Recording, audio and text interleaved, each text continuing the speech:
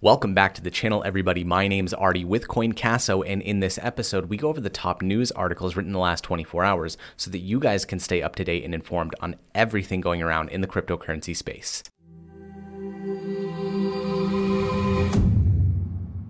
Let's not waste anybody's time and jump right into this first article, which is titled, Bitcoin Stuck at the High 9,000 Range as Stocks Soar on Powell Comments. Bitcoin treading water in the high $9,000 range Monday as stocks rallied and traders wondered when the cryptocurrency would break the 5-digit barrier again. Stocks, meanwhile, got a boost a day after the Federal Reserve Chair Jerome Powell talked about the continued stimulus efforts in the U.S. economy during a television interview on Sunday. At $9,673 as of 8 o'clock UTC, Bitcoin was trading down less than 1% over 24 hours. The largest cryptocurrency by market capitalization was close to hitting its 10 and 50-day moving averages, a technical indicator signaling the price is likely to remain flat in the near term. While Bitcoin hit 9,958 in early trading on exchanges, it dropped as low as 9,436 and has climbed as high as 9,700. As you can see here, the S&P 500 got a nice surge from the news, going up 3% in one day. Now, I know at first Bitcoin was staying kind of incongruent with the S&P 500 following the same trends, but then it broke that barrier and had its own breakout. So we're completely separated from the US economy right now. It's like Bitcoin's having its own party and the S&P 500 wasn't invited. I am curious to see though if this is actually true, that they think that Bitcoin's going to stay at that high $9,000 range for quite some time. And on to our next article of the day, which is titled, Bitcoin Demand Pushes Tether Below $1 for the Longest Stretch Since March. Tether, the oldest and largest stablecoin tied to the US dollar, has fallen below par value for the longest stretch since Bitcoin hit 12-month lows in March. Tether maintained or exceeded par value consistently during Bitcoin's subsequent 2-month rally. The cryptocurrency, also known as USDT, dipped below $1 on Friday and has stayed below that mark as of press time on Monday. One possible explanation for the dip is persistently strong buying pressure for Bitcoin, especially on futures markets. Tether is typically used as a stand-in for the US dollar on crypto exchanges, a currency for buying another asset rather than an investment.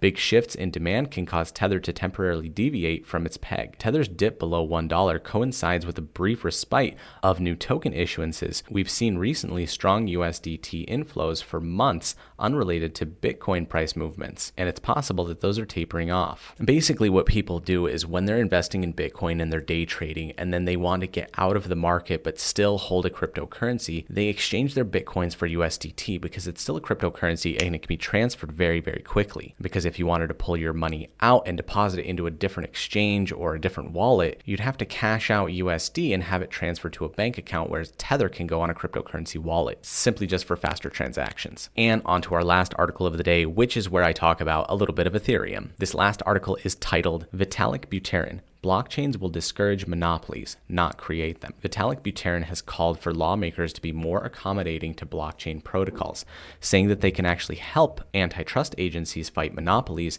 and anti-competitive behavior. Together with Tybalt Schreppel, an antitrust academic and Harvard faculty associate, the creator of Ethereum argued in a new published paper that blockchain and antitrust agencies share a common goal in stopping the overt centralized and economic clout. In other words, decentralization, titled Blockchain Code as Antitrust. Buterin and Schreppel argue antitrust agencies promote decentralization by pushing anti-competitive behaviors to prevent harmful concentrations, similar to a blockchain that puts decentralization as its very core layer of functioning. But on a more pragmatic level, the report argues that allowing blockchain to flourish will actually benefit antitrust agencies, as anyone can transact on them irrespective of location, and they can create fairer environments in places where there is either effective or non-existent antitrust enforcement. In the long term, antitrust agencies could even try and help foster the new regulatory framework for the technology to operate within, including the legal sanctions of things like sandboxes. I think the more that people and companies and the world educate themselves on cryptocurrency and the technology behind it, blockchain, we're going to see a nice breakout of people using blockchain technologies to incorporate in everyday life all across the world. Following that, that's when the cryptocurrency adoption by more people is likely to happen. People like to test their water by dipping their toes in first, and blockchain is the perfect way to do that. And that's it for the news, guys. Don't forget to like the Facebook page, subscribe to the YouTube channel. Join us again tomorrow when we go over the prices and the news. Thanks for watching. We'll see you tomorrow.